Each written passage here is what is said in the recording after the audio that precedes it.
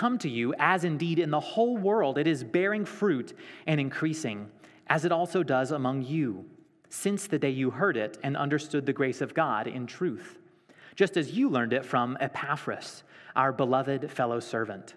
He is a faithful minister of Christ on your behalf and has made known to us your love in the Spirit. Thus far, the reading of God's Word. Well, let me start with a question this morning. What is it that makes you say, thank you? What is it that makes you say, thank you? It's a pretty common thing to say in our culture, especially among polite people. Often we say thank you when we recognize that someone has served us in some way. Many people say thank you when they get their food from the drive-through line or when the cashier hands them their goods and their receipt. Some drivers do the thank you wave when you let them in traffic. Some drivers don't do the thank you wave when you let them in traffic. God loves them too. I once met a parent who told his children, never, ever receive anything from anyone without saying thank you. That's putting it a little strongly, but maybe good advice. So sometimes when we say thank you, what we're really doing is we're just moving the conversation along in a pleasant enough way. Or maybe when we do the thank you wave, we're kind of apologizing for cutting in front of someone. But when we really mean it, when we are actually thanking someone, we are revealing that we value something. When we give thanks to someone, we are communicating to that person that you and what you have done is valuable to me. It's meaningful to me. 2 examples. First example, you go to Chick-fil-A and you are handed hot, delicious food by friendly employees in a timely manner. And so from the bottom of your heart, you say, thank you. And Joe responds, my pleasure. You value the Chick-fil-A. You value what's been given to you and how it's been given to you. Second example, it's the middle of World War II, December 1940. Adolf Hitler gives a speech to German factory workers, and twice in the speech, Hitler expresses the German army's thanks to these factory workers for creating the weapons that have enabled Germany to take over Europe so quickly. Hitler thanked them. There's no indication that he had any relationship with them, but Hitler really valued the advance of the Third Reich. And he thanked the laborers who made it possible, even if manipulatively. When we give thanks, we reveal what we value. Well, as we start our series in Colossians this morning, what we find right at the beginning of the book is that Paul and Timothy, our authors, are giving thanks to God. You can see that there in the first 4 words of verse 3. Verses 1 and 2 are a standard New Testament greeting. And there in verse 3, Paul writes, we always thank God. That really is the main thing going on in this text, you might have noticed. After the greeting, the rest of the passage really just unpacks Paul and Timothy's thanksgiving to God. So, Lord permitting, this is what I'd like us to do this morning. Here is our roadmap for the sermon, if you are a note taker. So first, I want to spend just a few minutes introducing the book of Colossians. I think right here at the outset of our new series, we'll be helped by some background material about the book of Colossians. And then second, by far our longest point, I want us to walk through this passage together. Not by far our longest point, don't worry. And as we do walk through this passage together, in this second point, I want us to answer the question of why Paul and Timothy are giving thanks. So we're going to stop along the way to note some various features of the passage, but our main goal is to answer that question. Why are Paul and Timothy giving thanks? What is it that they value that gives rise to their gratitude? And then third and finally, I want us to think about one primary application of this passage in closing. Again, we'll make some applications along the way, but primarily I want us to conclude by thinking about one central application of this text to our lives. So that's the plan this morning.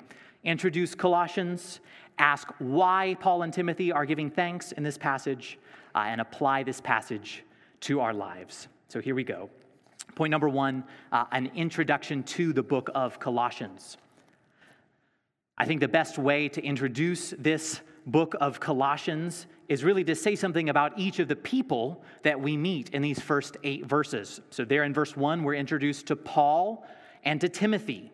Then in verse 2, we've got the saints, or the holy ones, or just the Christians, who live at Colossae. And then fourth and finally, down in verse 7, we've got a man named Epaphras. So let me say a few things about each of these characters. First, a few things about the Apostle Paul. I trust this will be review for many of us. So Paul was born around the same time as the Lord Jesus. He was both a Jew and a citizen of the Roman Empire, which would have given him many privileges. Paul's Jewish name was Saul, but in most of the Bible, he is called Paul. I don't think that Saul's name was changed to Paul. It seems more likely, actually, that Saul Paul was given the name Paul from birth for use among Gentiles. That was a very common practice in those days. So Saul, or Paul, was educated in the Old Testament scriptures by the famous Jewish rabbi named Gamaliel, and Paul's expertise in the Old Testament shines through very clearly in all of his writings. You probably know before his conversion, Paul was extremely zealous in his practice of Judaism. In fact, when many of Paul's fellow Jews began to follow Jesus, Paul persecuted the church violently and even to death because he saw Christianity as a false religion. You can read about that in Acts chapter 7 and 8.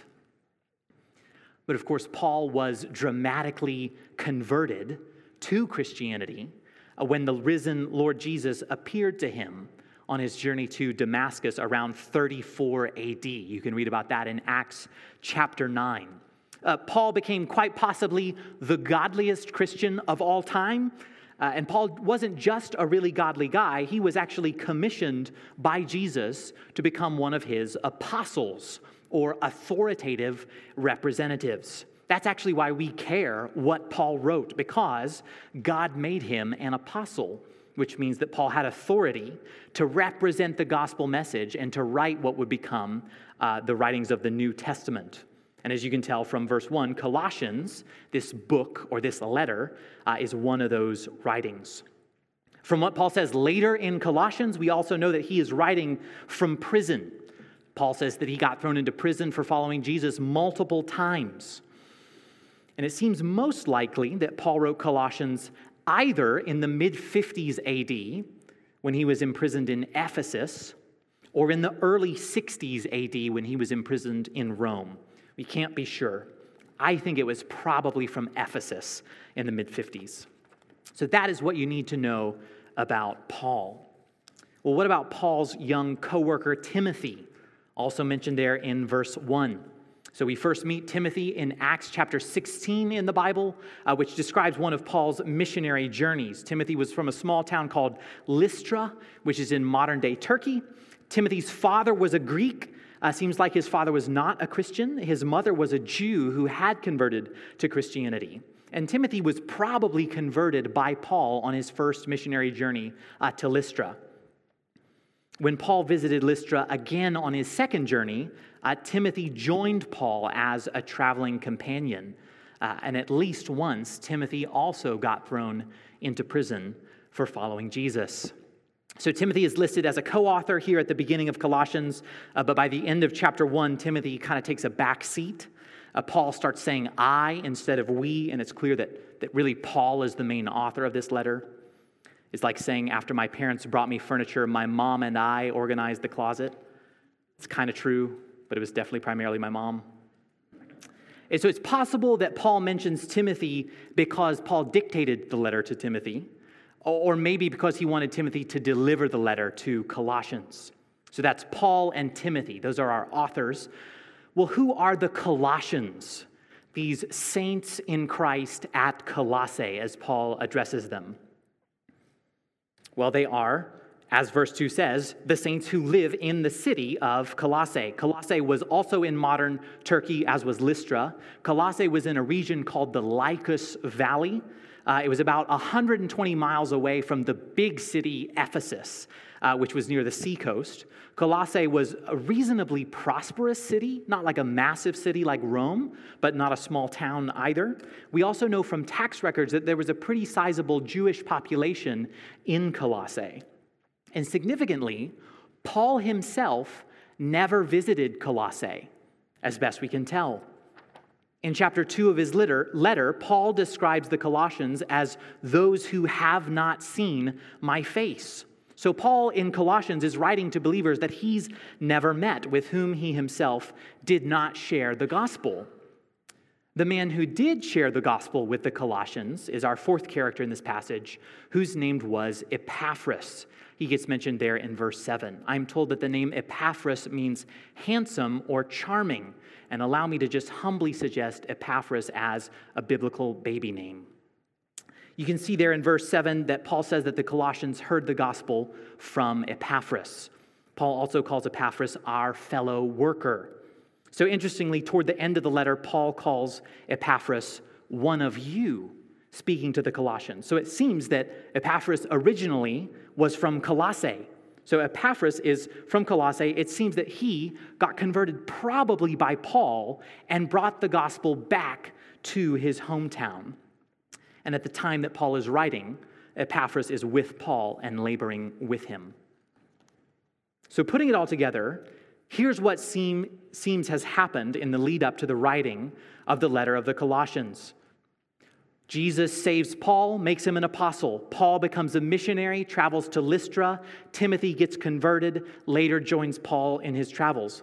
Paul and Timothy travel to the big city of Ephesus, where the gospel spreads like wildfire. Probably Epaphras converts from the ministry of Paul and Timothy in Ephesus. He brings the gospel back to his hometown in Colossae, then brings the report of the Colossians' conversion back to Paul. Paul and Timothy, in response to hearing about the faith of the Colossians, writes this letter to them. One more piece about the book of Colossians, of background information before we move on. Judging by what Paul says in this letter, it seems like the Christians in Colossae were being troubled by false teachers. So we're not certain exactly what the false teaching they were struggling against was, but if you read the letter, it's clear that Paul is writing both to encourage these young Christians in their walk and to guard them against teaching that was contrary to the gospel that Epaphras had brought them. So there you have it.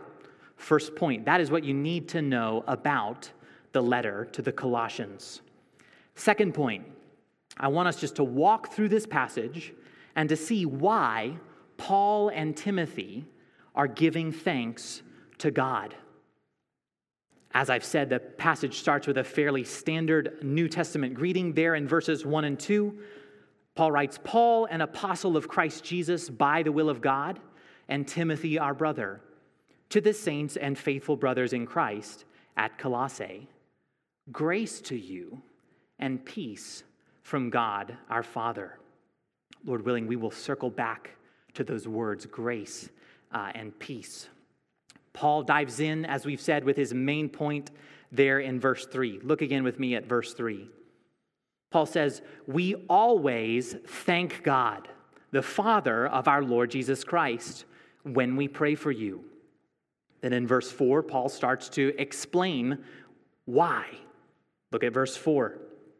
Paul gives thanks since we heard of your faith in Christ Jesus and of the love that you have for all the saints, because of the hope laid up for you in heaven. What has moved Paul and Timothy to give God thanks is the faith, the love, and the hope of the Colossians. Faith in God's people, faith in Jesus, love for God's people, and hope in heaven. In other words, Paul is thankful that the Colossians have become Christians.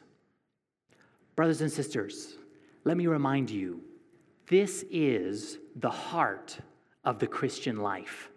Faith in Jesus, love for God's people, and hope in heaven. In the Bible, God has given us lots of specific commands, and every one of them is important. We are not free to disregard any of God's word. But it's so helpful to be reminded that the main thing, the essential heart, the core of what it means to live as a Christian is to live with faith in Jesus Christ, love for God's people, and hope in what God has promised to us in heaven. So, saints, this is how we ought to think about what it means to be a healthy Christian and what it means to be a healthy church. If you want to see how you're doing as a Christian, then look at your life through these three lenses. Do you have faith in Jesus Christ? Are you resting and relying on Jesus and his cross and his resurrection for mercy and salvation from God? Are you living like Jesus' words are trustworthy? Do you have faith in what he says? Is your faith that ultimately you are going to be okay? Is that faith not in your competence and not in your resources and not in other people and not in yourself, but in Jesus? Is your faith in Christ Jesus? Christian, this morning, be reminded Jesus is worthy of your faith. If you trust him, he will not let you down. Do you have love for all the saints? Do you desire and spend yourself pursuing the spiritual and physical welfare of other believers? Is there any sacrifice in your life for the good of God's people? Does it matter to you how other believers in your church are doing? Spiritually, emotionally, physically, do you love God's people? What about hope? Where is the ultimate thing that you hope for? Is it down here on earth? Or is it what's laid up for you in heaven? Did you notice Paul talks about hope in a slightly different way than he talks about faith and love? So the Colossians' love is in their hearts. The Colossians' faith is in their hearts. The Colossians' hope is in heaven. So indirectly, Paul is certainly pointing to the hope that the Colossians have in their hearts. But directly, Paul is speaking about the object of their hope, which is in heaven waiting for them. At the end of the day, Paul is talking about Jesus himself, who is in heaven and who is coming back for us. Jesus Christ and his eternal heavenly kingdom. It's very interesting if you read the writings of Paul, who mentions this triad of faith, hope, and love on numerous occasions. It's very interesting if you read what Paul has to say about the relationship of these three things. There's so much we could say about how faith, hope, and love relate to one another. But what's unique about this passage is that Paul seems to be saying that love has its source in hope. Did you see that? He says he thanks God because he heard of their faith and the love they have because of the hope laid up for them in heaven. So Paul envisions that hoping in Jesus Christ, who's in heaven and is coming back to save all who trust in him, will move us to love one another. Isn't that interesting? One commentator puts it this way. He says, the solid facts about the future hope of Christians are a powerful motivation for costly love in the present. That's so good. Let me read it again. The solid facts about the future hope of Christians are a powerful motivation for costly love in the present. So, Christian, if there are other believers in your life whom you are struggling to love right now, in other words, if you're alive, then think about the hope that is laid up for you in heaven. Remember the hope that is coming to you when Jesus returns and is also coming to the Christian that you're finding it really hard to love. If the person that you're struggling to love is a believer, they won't be difficult forever. One day they'll be glorified. They'll be like Jesus. And you won't be irritable forever. Jesus has promised to make you one day as loving as he is. Doesn't that help you love them now? Think about how loving and gracious God has been to you to give you this hope of heaven and how that impacts how you ought to treat your brothers and sisters.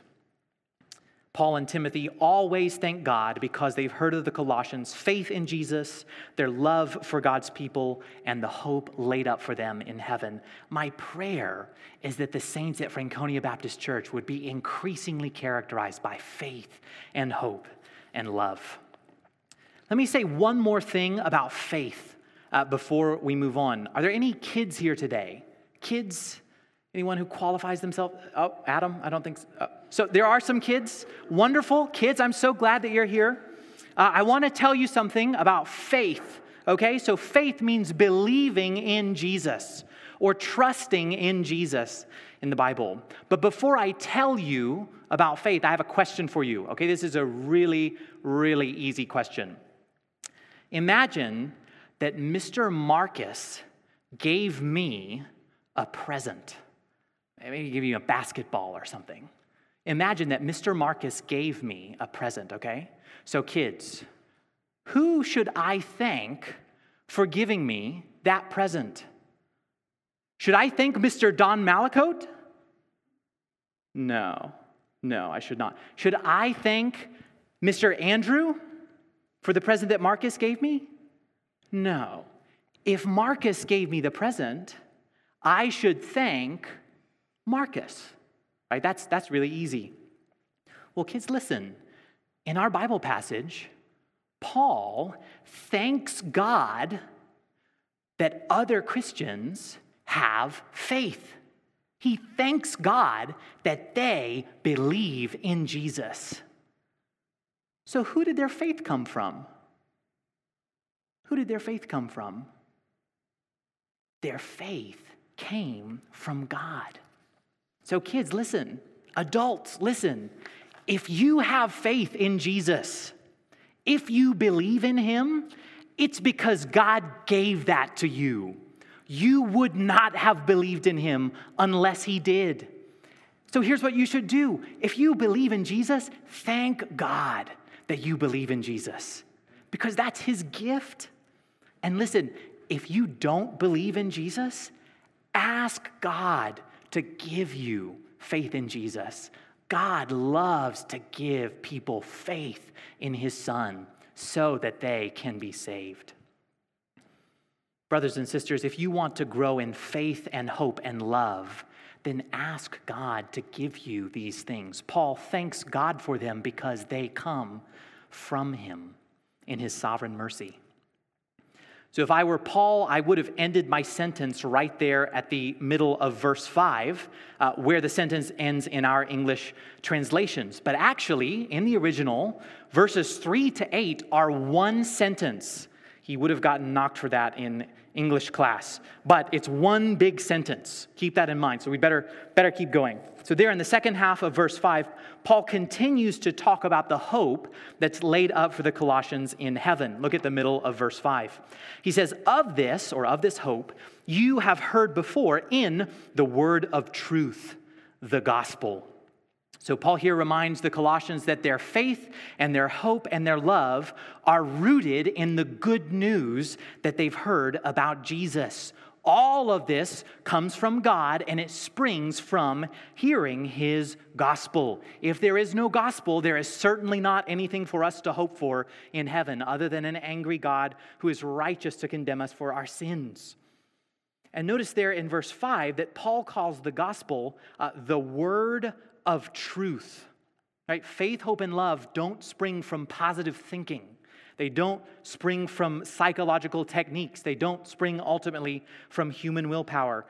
Faith, hope, and love spring from the word of truth, which is the gospel, or the good news about what God has done in Jesus through his death and resurrection. So by calling the gospel the word of truth, I think what Paul is doing is assuring the Colossians, hey, I know there are false teachers who are contradicting what you heard from Epaphras. But the gospel that Epaphras gave you, I, the Apostle Paul, am telling you that's the word of truth. That's the genuine article. You see, he's warning them, he's inoculating them against false teaching. So down there at the end of verse 6, Paul again assures them that they have understood the grace of God in truth. So end of verse 5, he talks about the word of truth. End of verse 6, he talks about the grace of God in truth, understanding God's grace in truth. So I want to say a little bit more about what the gospel is, or the content of this word of truth in a moment. But first we need to see what Paul says about the gospel there in the middle of verse 6, or the first half of verse 6. You see that Paul ends verse 5 by talking about the gospel. Here in verse 6, Paul gets to the heart of the passage. The first half of verse 6 is the nuclear core of the passage. Let me show you why I think that. I've already said that verses 3 to 8 are one big sentence. And Paul has organized this sentence, and one line from the next sentence, like an archery target. So it's a chiasm, but we're going to talk about it as an archery target. There are 3 rings in this passage around a bullseye. The bullseye is right there at the beginning of verse 6. Let me show you what I mean. So look at this. In verses 3 and 4, this is the outermost ring, right at the beginning. Paul says, we thank God for you when we pray for you since we heard of your faith. So the outermost ring in this archery target is about praying and hearing. Right at the beginning, we thank God and we pray for you because we heard of you. We'll look at the very first words of verse 9. He says again, and so from the day we heard, we have not ceased to pray. Right? At the beginning and the end of the passage, Paul talks about we heard about you, and so we pray for you. He's bookending the passage for us. So step 1, ring inward in the passage. This second ring is kind of held together by love. Right? We pray for you because we heard of you. Well, what did Paul hear about? He heard about their faith and their love because of the hope laid up for them. And then again, toward the end of this passage in verse 8, the last thing that Paul says is that we heard about your love. Look at the end of verse 8. He says that Epaphras made known to us your love in the Spirit. So we have hearing and praying, faith, hope, and love. And then as we've just seen, we have the word of truth. And then verse 6, and then at the end of verse 6, understanding the grace of God in truth. So praying and hearing, love and love, truth and truth. Why does Paul do that? Is he just trying to be fancy or impressive with his grammar? No, he is trying to draw our attention to the bullseye, which is the first half of verse 6. Look with me at what Paul says in verse 6. Paul says, the gospel has come to you, as indeed in the whole world it is bearing fruit and increasing, as it also does among you. Brothers and sisters, that is the core of the passage. This is why Paul gives thanks to God. It's because the gospel is bearing fruit and increasing in the Colossians and all over the world. So if you're a note taker, I think this is the main point of the passage. Paul and Timothy thank God that the gospel is bearing the fruit of faith, love, and hope in the Colossians and all over the world. Paul and Timothy thank God that the gospel is bearing the fruit of faith, love, and hope in the Colossians and all over the world. Let me tell you why that is so wonderful. Listen, if you are here today and you are not a Christian, let me repeat what Andrew said at the beginning. We're really delighted that you're here. We hope you feel welcome here. And because we love you, we want you to know about this gospel that is at the bullseye of Paul's thanksgiving. Gospel means good news. And the gospel is good news about how God has reconciled sinful people to himself through Jesus. So the Bible teaches that in the beginning, when God created the world, God created mankind in his image or in his likeness. In other words, God created us to be good like he is good, to be wise and kind like he is wise and kind. And God created us to live in love and trust toward him and in kindness and love toward one another. And immediately after God created Adam and Eve, the first human couple, before Adam and Eve served God in any way, God blessed them. He blessed them. He showered them with his personal favor, because that's what kind of God he is. And the Bible says that after blessing them, in Genesis chapter 1, verse 28, God commanded Adam and Eve, listen, to be fruitful and multiply all over the earth. In other words, God wanted Adam and Eve to populate the earth with people who looked like him, with people who bore his image, who were full of love and goodness like he is full of goodness, who were righteous and hate evil like he is righteous and hate evil. That was God's plan. But if you've looked around recently, you'll know that we don't live in a world that's full of people who are good like God is good. In fact, I don't know any people quite like that. If you've looked down at your own heart recently, you'll know that you don't do a very good job of reflecting God's image. You're not always good like he's good. You're not always kind and righteous like he is. And what's so tragic about that is that because of our sin, we have become hostile toward God. Our hearts naturally run from him and hate him. And because God is good, he has become hostile toward us. Because he loves what's good and hates what's evil, and because we from our hearts have become evil, God has become our enemy. And so instead of enjoying the favor with which God blessed us in the beginning, we live under his wrath. We live under his displeasure, and actually we're headed for his judgment. Whoever you are, if you have not been reconciled to God through Jesus, God, although he loves you, although he offers mercy to you, he is your enemy. That is the clear teaching of the Bible. And that's why our world is such a chaotic place. It's because of the chaos of our hearts that are hostile toward God. And so as mankind has populated, as we've been fruitful and multiplied and filled the earth, what has filled the earth is not the beautiful, good image of God, but the rotten fruit, the toxic fruit of sin, of violence, of sexual depravity, of pride, of greed, of oppression, of prejudice. And that's why God has promised a terrifying day of judgment when all of mankind's rebellion gets exactly what it deserves. But friend, let me tell you the good news of the gospel, the word of truth. Because God loved his enemies, God sent his son, Jesus Christ, to live the life that we should have lived. Jesus always lived with perfect faith in God, love for his neighbor, and hope in God's salvation.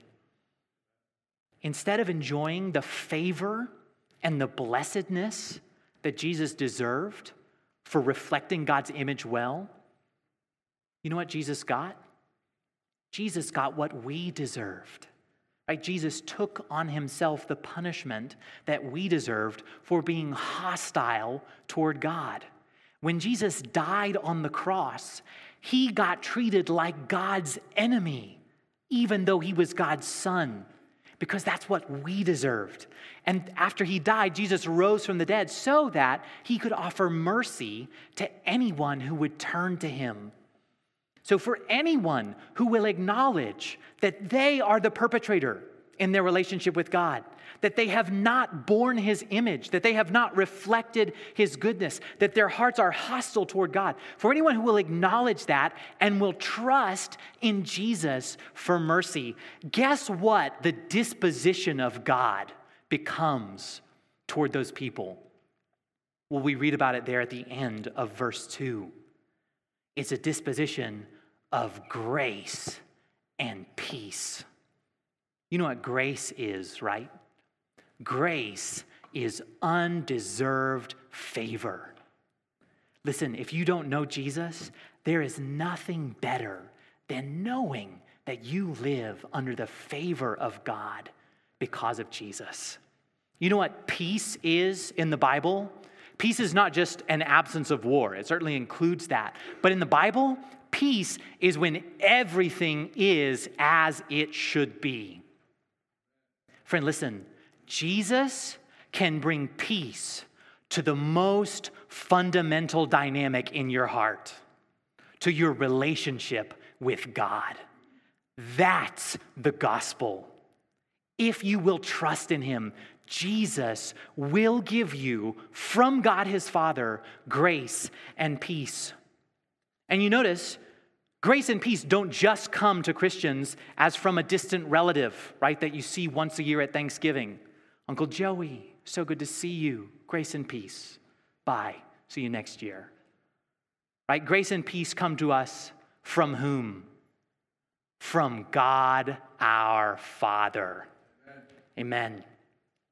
Brothers and sisters, for all those who are in Christ, we live under the grace and peace of God our Father, who adopted us in love when we were his enemies through his Son Jesus. If you're not a Christian and you want that, come and talk to me after the service.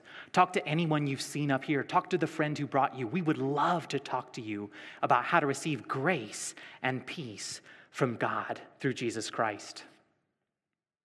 Well, the word of truth, the gospel, is that Jesus died and rose to shower sinners with God's grace and peace when they turn to him. And this is why Paul and Timothy are giving God thanks. Because this message about the gospel, what does verse 6 say? It says that this message has borne fruit and increased all over the world and in Colossae. See, just like God commanded Adam and Eve in the beginning to be fruitful and multiply and fill the earth with his image bearers, and even though we rebelled against God, and so instead when we were fruitful and multiplied, we filled the earth with the toxic fruit of sin, because of the gospel, God's saving message is being fruitful and multiplying all over the world. Look, it happened in Franconia. Here sit a room of people full of faith, hope, and love because the gospel has borne fruit in Northern Virginia, in the ends of the earth. And Paul sees that going on in Colossae, and he gives God thanks. Do you see what Paul values that leads him to give thanks? It's not just that his friends are doing well. It's not that his own ministry was fruitful. The Colossians weren't converted through his ministry. They were converted through Epaphras' ministry. The reason that Paul and Timothy give God thanks, the thing that they value that causes them to give God's thanks, is the progress of the gospel for the glory of God. That's what they value. That's why they always give God thanks. As I trust we'll see in coming weeks as we study through Colossians, ultimately, what Paul and Timothy value is Jesus Christ himself. The subtitle for this whole series in Colossians is Christ above all. And so even though the church in Colossae does not puff Timothy's ministry platform, even though it doesn't come from Paul himself, they are so grateful that the gospel has borne fruit in Colossae because they value Christ above all. So, brothers and sisters, third and final point, much more briefly, how should we apply these things to our lives? We've already mentioned a number of applications from this passage. Here are a few more in rapid fire. We could talk about how faith, hope, and love come from the gospel. So if you want more faith, hope, and love, soak in the gospel. We could talk about how we might imitate the example of Epaphras in evangelism. How does the gospel bear fruit and multiply? It does so as God's people speak about it to their friends and neighbors. I know a Sunday school class going on about that right now. We could talk about how Paul encourages the Colossians in a way that doesn't puff them up, but gives glory to God. If I'm a Colossian reading this letter, I'm feeling affirmed because Paul has said, hey, I thank God for your faith, hope, and love. But I'm not feeling proud because he doesn't thank me, he thanks God for the faith, hope, and love. We could learn how to be encouragers like Paul. So there are many, many applications we could make from this passage, but you won't be surprised that the main application that I want to make from this passage is this. This passage challenges us to practice gospel-centered gratitude. This passage challenges us to practice gospel-centered gratitude.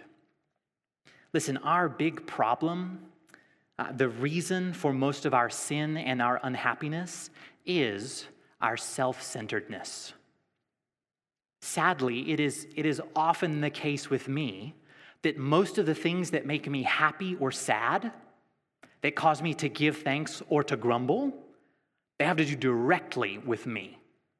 My circumstances, my relationships, my ministry, my pursuits, my finances, etc. And it's not wrong to think about yourself, right? You can't help but be yourself. But if I'm honest, a lot of times I do a much better job loving myself than loving my neighbor as myself, let alone loving the Lord my God with all of my heart, soul, mind, and strength. So friends, what if one way to turn from our sinful selfishness was to practice giving thanks for gospel fruit in other people?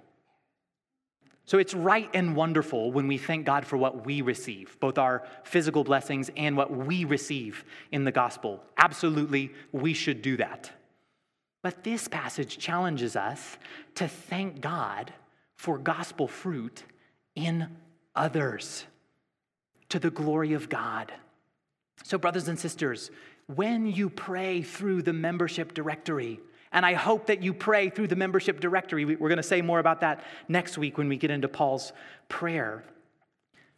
As you pray through the directory, thank God for the faith, hope, and love of other believers. Thank you, God, that this brother loves you. God, he loves you because you loved him first. Thank you, God, that this sister has hope laid up in heaven. Glory to Jesus for having mercy on her. Right? When we sing songs in church, thank God that what you're singing isn't just true about you. It's true about all of the believers in this room, all of the believers in the world. Thank God for that. This is why we thank God for other churches, churches full of people that we will probably never meet, because we want to be turned out from ourselves to value God's purposes, his kingdom, his gospel, his glory, his son. I don't know about you, but if I don't have some kind of written list to help me be intentionally thankful for things outside myself, I won't do it unless I write it. That's just how I am. If I don't write it down, I won't do it. If you're different, wonderful. But if that's what it takes for you to practice this kind of gospel-centered gratitude, brothers and sisters, write it down and pray through it often. Start with the directory. The church administrator wrote this down for you. You know, I have never met a Christian who was as happy or who had as much faith and love and hope as the Apostle Paul seems to have had from his letters. And I can't help but think that it had something to do with the fact that he was always thanking God in prayer for the fruit of the gospel all over the world. What a delightful way to obey God. So Paul starts this letter by blessing God's people with his grace and peace from God their Father, and for giving thanks for the fruit of faith, hope, and love that the gospel has borne in them. So saints, let's apply the sermon now by doing the same thing as we pray, and then as we sing and as we take the Lord's Supper together. Let's pray.